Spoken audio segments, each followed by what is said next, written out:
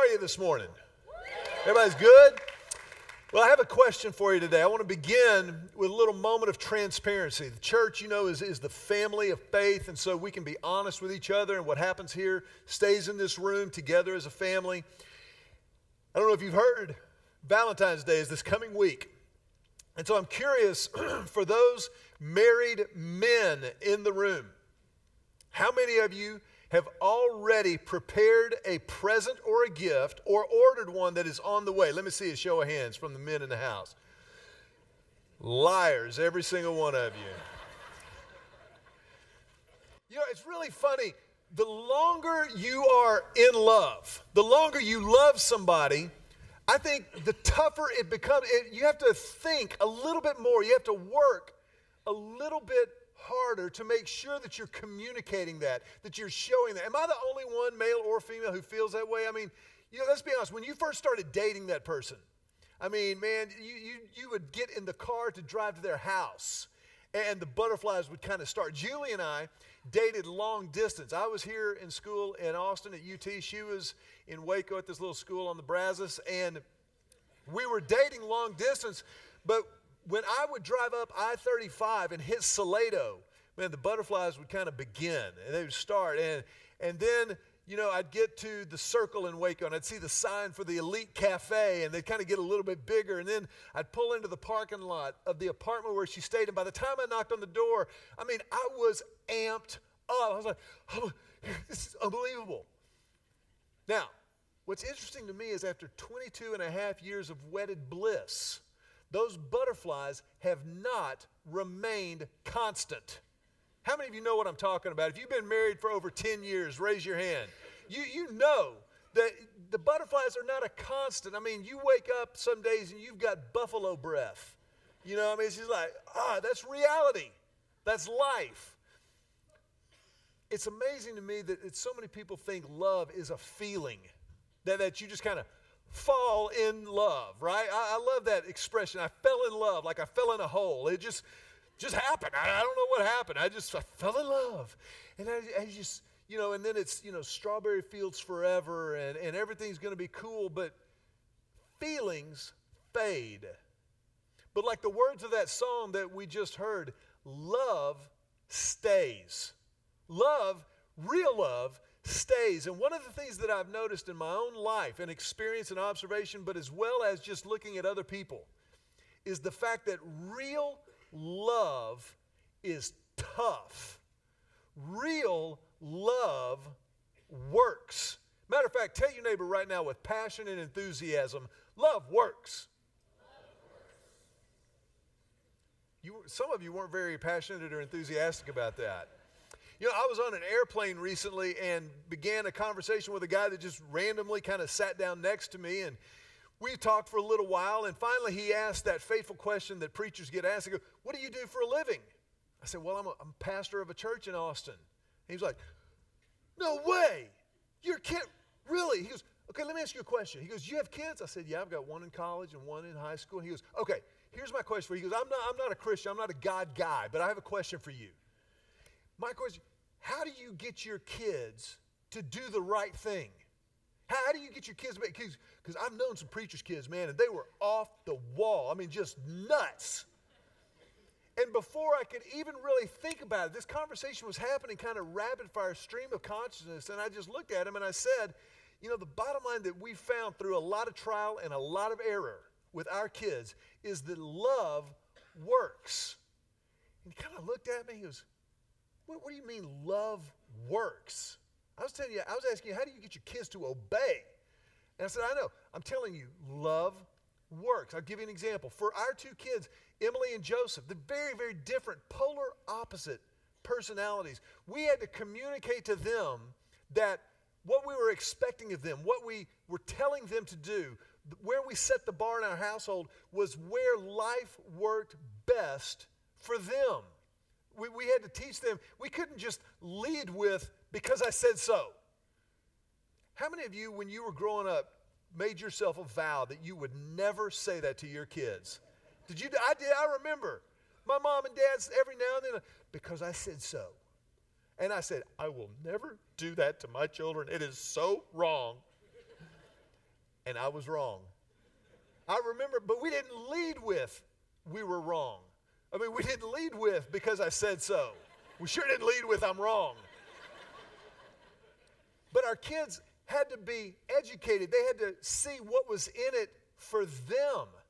Now, we had consequences, and what was interesting with our two kids, as different as they are, you know, Joseph is the younger of the two, and we could just say to him as a young child, Joseph, if you do so-and-so again, there will be consequences.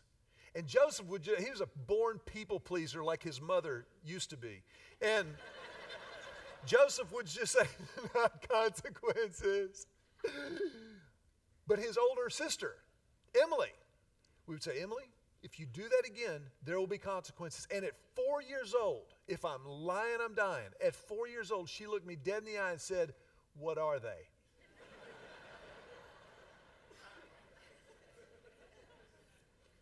But for Emily especially, and certainly for Joseph in a different kind of way, we had to show them we're setting these rules and these boundaries because we love you, because this is how life works best. In our household, honesty is a non-negotiable because that's how your life will work best. Julie used to tell our kids, you know what? People who tell lies don't sleep well, and you like to sleep.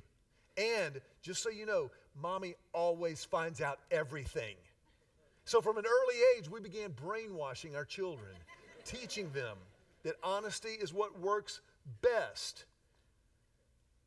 Love works in any relationship. Maybe in the marketplace. Now, I don't encourage you to walk into your office tomorrow and walk into your boss and say, just so you know, I love you and I'm going to do a good job for you today. Don't do that. But by doing a good job at work, you're communicating value to the people around you. You're communicating that you really do care about them and the organization as a whole. In marriage, love works. And what I want to do in the time that we have left here today is kind of set up where we're going over the next few weeks. If you've got your Bible, I want you to look in 1 John chapter number 4. Maybe you've got a Bible on your smartphone or your iPad, whatever you maybe brought with you today. But I encourage you to take some notes as we go through this today, because I want to introduce where we're going, but I want to get there kind of a different way. The foundation, the bottom line for where we'll be over the next few weeks together as a church family is in 1 John chapter 4. In 1 John 4, the Bible says this, dear friends, let us continue to love one another, for love comes from God. Anyone who loves is a child of God and knows God, but anyone who does not love does not know God, for God is love. God is love. Now, I want you to look around the room this morning. Just take a minute and kind of look back over your shoulder. Look at all the people who came in late after you got here on time. I'm just teasing up there, and that's just a little joke. Little. But look at the diversity of age, gender, race, backgrounds in this room just right now. And as many people are as in this room, or maybe downtown worshiping at Brazos Hall at Lake Hills Church downtown, there are that many perceptions, that many ideas and concepts of who God is, of what He is all about. And I want to make sure that we begin this series, that we begin any conversation about God with the understanding that at the core of His identity, the essence of His personality is this reality that God is love. Whatever else you want to believe about Him, know that God is love. That's who He is. Every single thing that God does radiates out of that reality, of the fact that He is love. Tell your neighbor with passion and enthusiasm, God loves you. Now, if you had an argument with that person on the way to church today, that might have taken a little bit of effort to say out loud. But I want you to turn to the other person who, as you can already tell, is your second choice today, and tell that person, God loves you.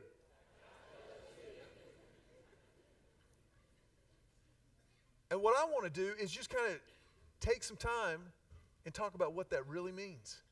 What that means for us from God, but what that means in our lives. We know that we love each other.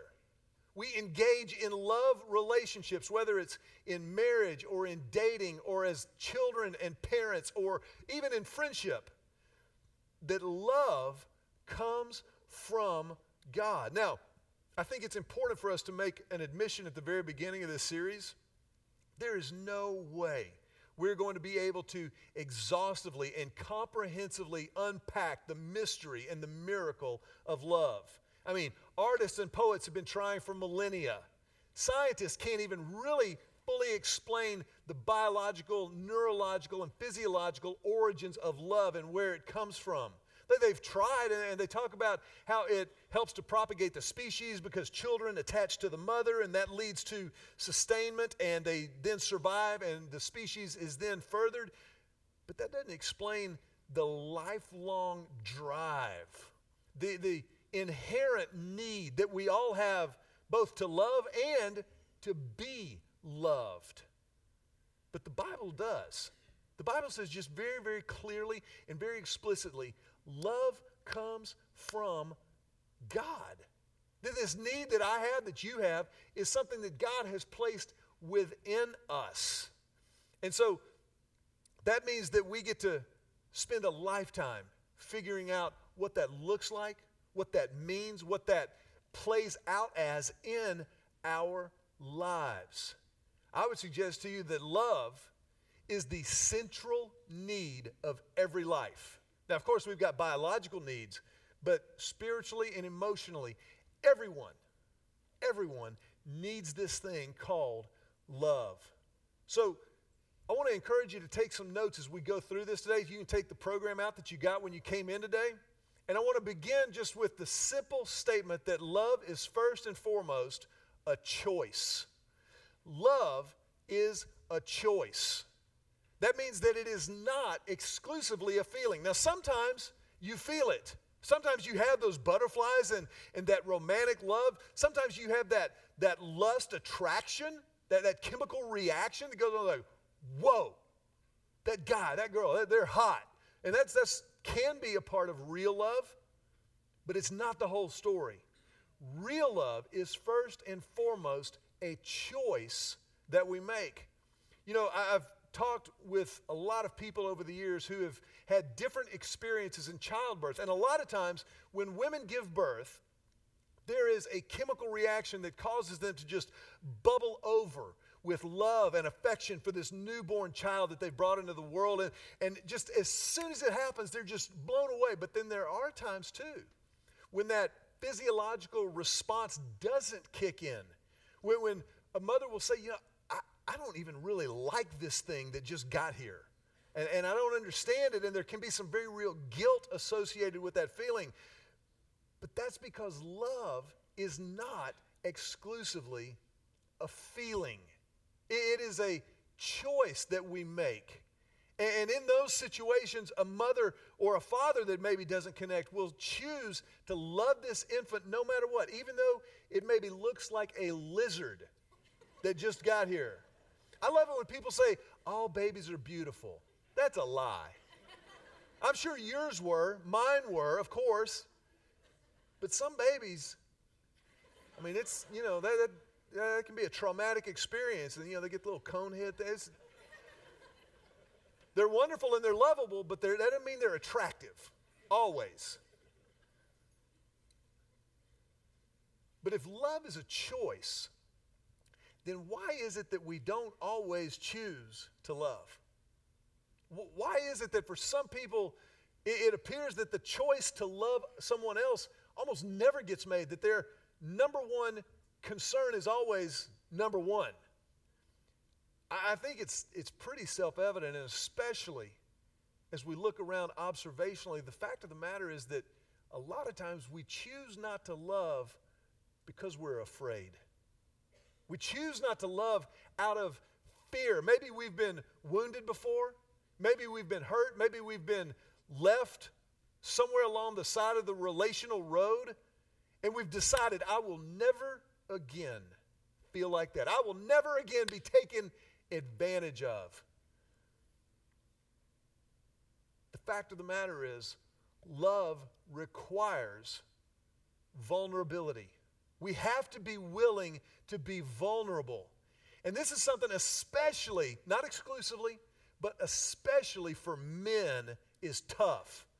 This is really, really tough for guys to be vulnerable because there's something inherent in the male psyche, just kind of in our chemical makeup. We are conquerors, we are strivers, we are competitors. We are, twisted blue steel, don't mess. And all of those things fly in the face of vulnerability. C.S. Lewis talked about this, among other things, but I think his words about love and vulnerability are especially relevant even today. C.S. Lewis says this: to love at all is to be vulnerable. Love anything, and your heart will be wrung and possibly broken. If you want to make sure of keeping it intact, you must give it to no one, not even an animal. Wrap it carefully around with hobbies and little luxuries. Avoid all entanglements. Lock it up safe in the casket or coffin of your selfishness. But in that casket, safe, dark, motionless, airless, it will change. Your heart will not be broken. It will become unbreakable, impenetrable, irredeemable. To love is to be vulnerable. To love is to be vulnerable. To be willing to give your heart to somebody else. To be willing to trust another person. Love is a choice. The second thing that I think we got to remember is that love is encouragement. Love is encouragement. Now, let me make sure that you understand what I'm talking about and what I'm not talking about. When I say encouragement, I'm not talking about, you can do it, buddy. Just go get them. You hang in there. You get a trophy because you're breathing. I'm not talking about that kind of encouragement. I'm talking about the kind of encouragement that literally fills another person with courage, that causes that other person to say, yes, I can. We will do this. Whatever it takes, let's go. That's the kind of courage that the Bible talks about love providing in a life. I remember when Julie and I got married, we were 24 and 22 years old, and I remember standing there before her uncle, who was also my pastor. I had grown up at Dr. Young's church at Second Baptist in Houston and had come through that ministry. And Dr. Young, if you've never met or seen on TV Dr. Ed Young, this is a strong personality. I discovered the fear of God through Dr. Young. I mean, he is a strong dude. And at Julie's and my wedding, he's also Julie's uncle, by the way. So there was a lot of stuff going on in that wedding. And here we are standing there at the altar, and I had come to the wedding altar, the child of a divorced home. And you know the statistics of children of divorced homes are statistically more likely to be divorced and all those kind of things. And Dr. Young got to the part of the ceremony where he was kind of issuing the charge. And I was kind of like, yes, sir. Yes, sir. And all of a sudden, he stopped. He kind of got choked up, and he just stopped. And he closed his Bible, and he just looked, dead in the eye at Julie and me. And he's got these piercing blue eyes that just cut steel. And he looked at us, and then he did this. This is the most terrifying moment of my life. He goes, Mac and Julie, we believe in you. And I'm telling you, as a brand new husband, a newly minted groom, all of a sudden I just went, that's right, you do. I got this.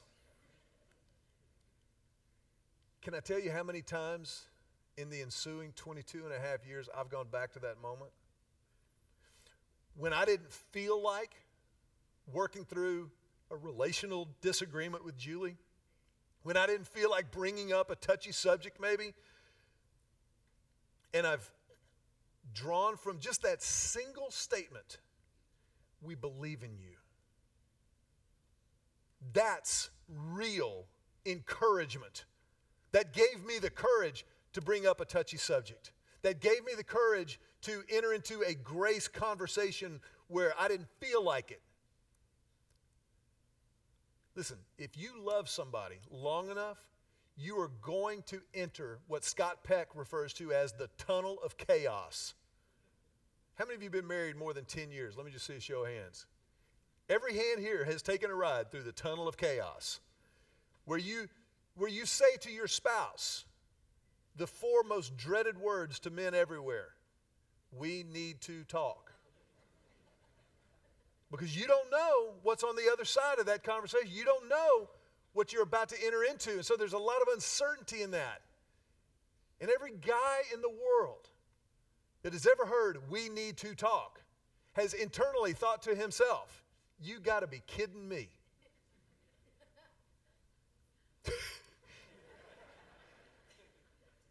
But it's worth it.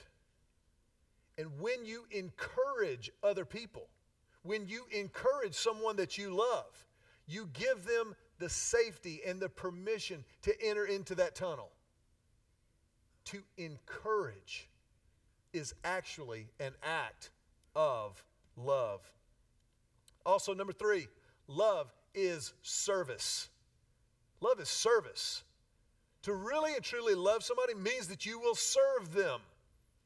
I want to ask you to kind of put on your history cap for just a moment and think back to some of the most influential figures in the course of human history.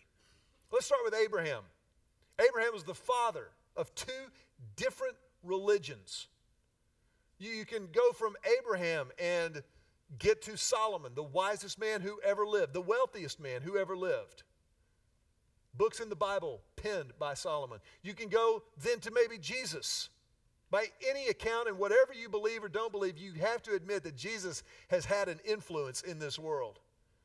You can go a little further and closer to home and talk about the prophet Muhammad.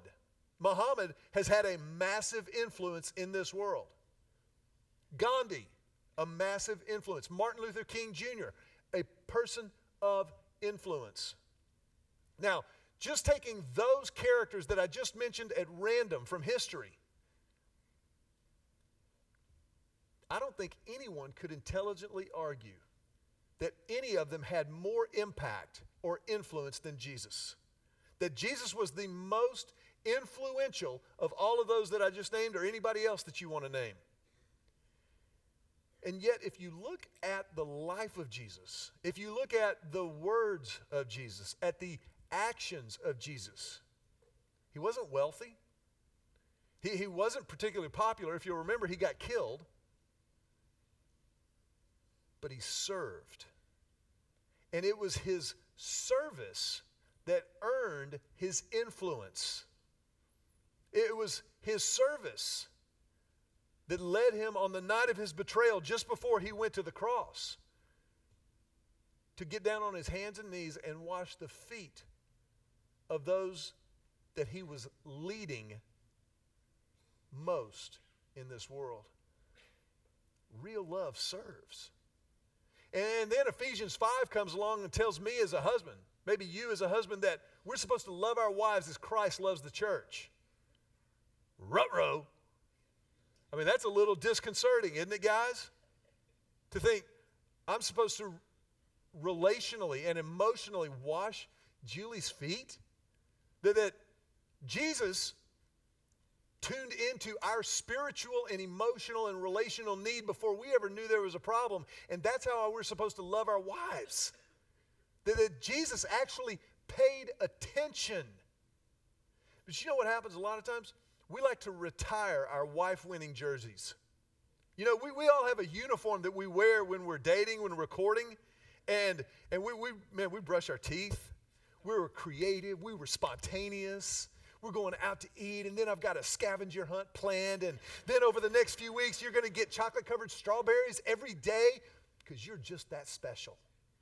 And then we get on our knees. We have our friends cater a meal on Mount Bonnell, and we get down on one knee and we propose marriage, and she says yes, and we go to the wedding and we get married, and there's a honeymoon, and we get home, and we raise our wife-winning jersey up to the banners, up to the rafters. Da da da, la la la.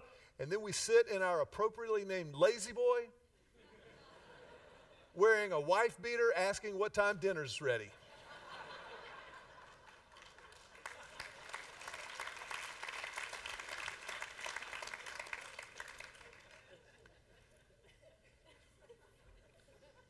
Some of you women are laughing a little too loud, because I've seen some wives retire their jerseys as well.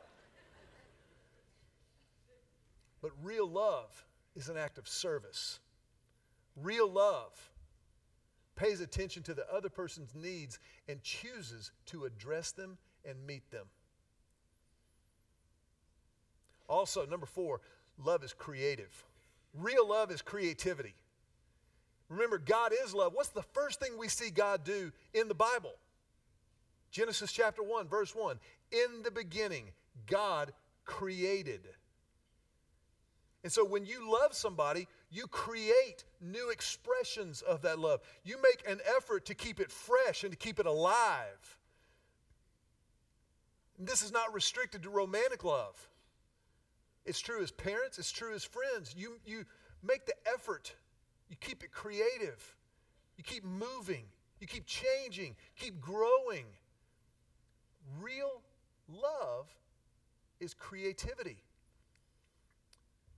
Number 5, and this may surprise you a little bit, but it's true. Real love is confrontation. Real love is confrontation. In love, but it's being willing to confront, being willing to have that conversation because you love that person. A parent who doesn't confront her child about rude behavior doesn't love the child. But a parent who loves the child confronts, challenges lovingly. We had a phenomenal opportunity to see this lived out in a really interesting way. A few years ago, Julie and I were having a conversation with her mom. Her mom, Kathy, and her dad, Joe, have been married now for 48 years. How many of y'all are not yet 48 years old? Let me just see a show of hands. These people have been married longer than you've been alive, longer than I've been alive. And Kathy was sharing with us a moment that Joe had not really kind of, rung the bell as a husband. And she was telling us this story about something that had happened kind of just in passing one day. And she goes, the other day, Daddy was really kind of short with me. He was kind of abrupt, and I didn't really like it. He kind of just like snapped at me real quick. And I just thought, you know what? We've been married too long for this kind of nonsense. And I almost said something. And Julie said, oh, no, Mom. You did not almost say something. That's too drastic. But a lot of times, especially if we've been in a relationship for a long time, we're kind of like, is it really that big a deal? But real love is willing to confront. Let me just rush to tell you that Julie, my bride, has learned this lesson from her parents, and Julie really, really loves me. She is more than willing to lovingly confront me. But I've realized after 22 and a half years, that's absolutely an act of love. Absolutely. It's confrontation. It's being willing to take the risk of having that hard conversation. And then number 6, real love is truth. Real love tells the truth. You don't mislead somebody that you love. You certainly don't lie to somebody that you really and truly love.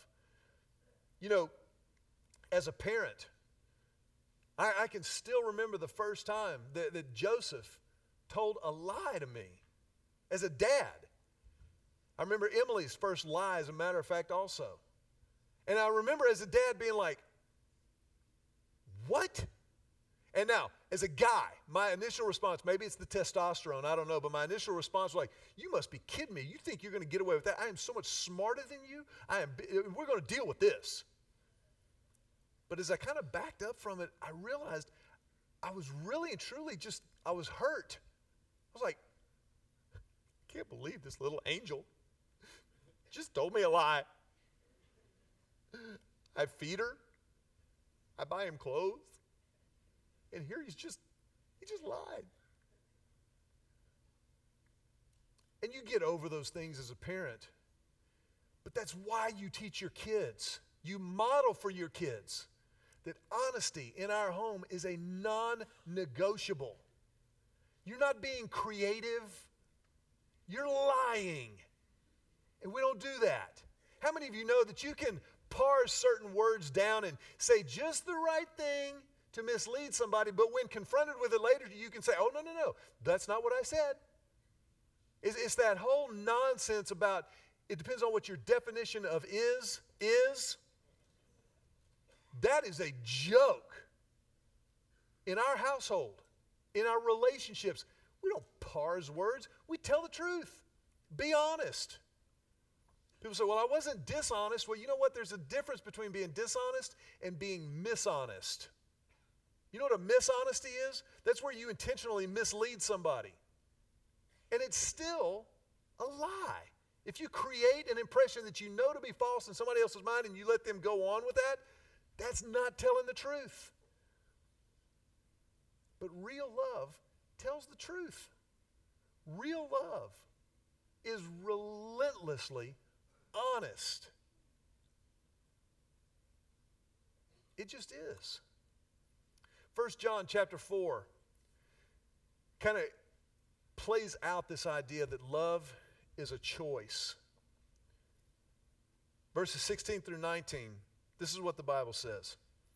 We know how much God loves us, and we have put our trust in His love. God is love, and all who live in love live in God, and God lives in them. And as we live in God, our love grows more perfect. So we will not be afraid on the day of judgment, but we can face Him with confidence because we live like Jesus here in this world. Such love has no fear, because perfect love expels all fear. If we are afraid, it is for the fear of punishment. And this shows that we have not fully experienced His perfect love.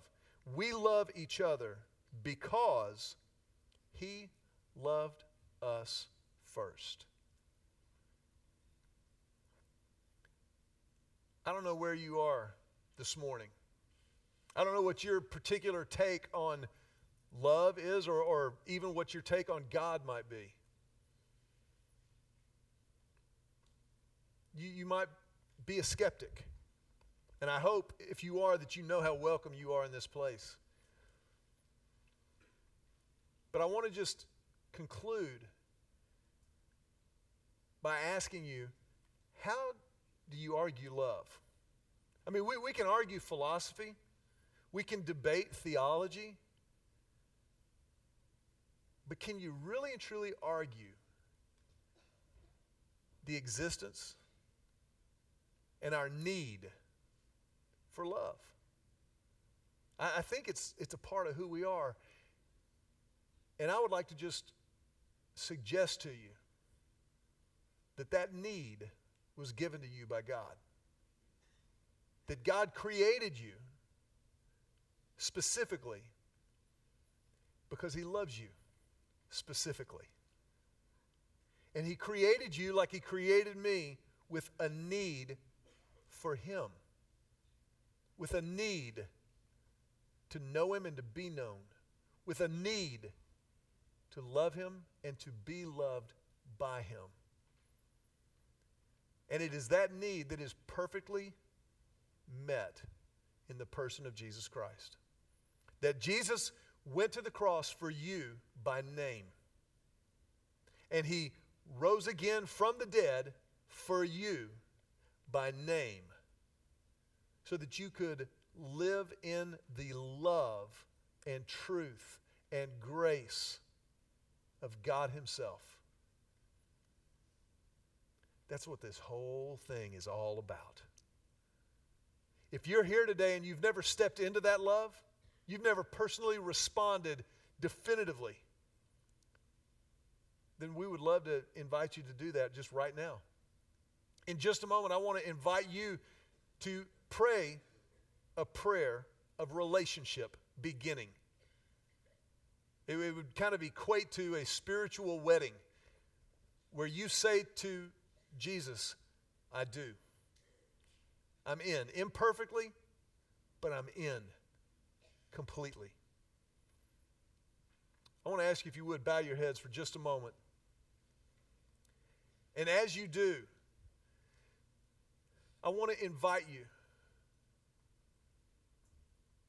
to respond to his grace initiative. If you're here today and you've never done that, just to pray silently right where you're sitting, a prayer just something like this. Just silently talk to Jesus and say, Jesus, I need you. I choose to believe that you died on the cross for me, and in this moment, in exchange for your life, I give you mine. I choose to believe that you died for me, that you rose again for me because you love me.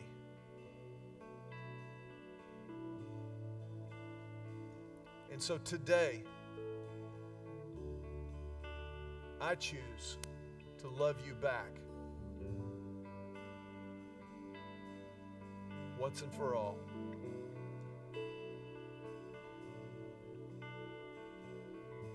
Jesus, I pray this prayer in your name.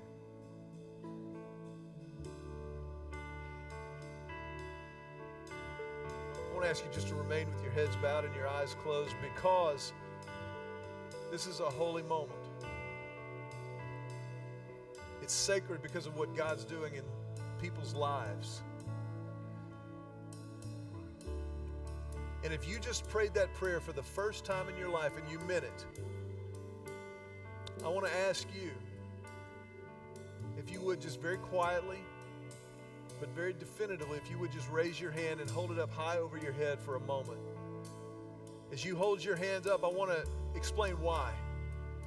For each of you with your hands up, that this is for you to mark this moment, to know that it's real. Because I promise you there will be another moment where you ask, what now? Or did that really happen? And it's imperative that you know God did this in your life right here, right now, at this moment in time. The Bible says that when one person steps into that relationship with Christ, all of heaven celebrates. So for each one of you, with your hands up, you're causing a heavenly party right now. And so for us as a church, the family of faith,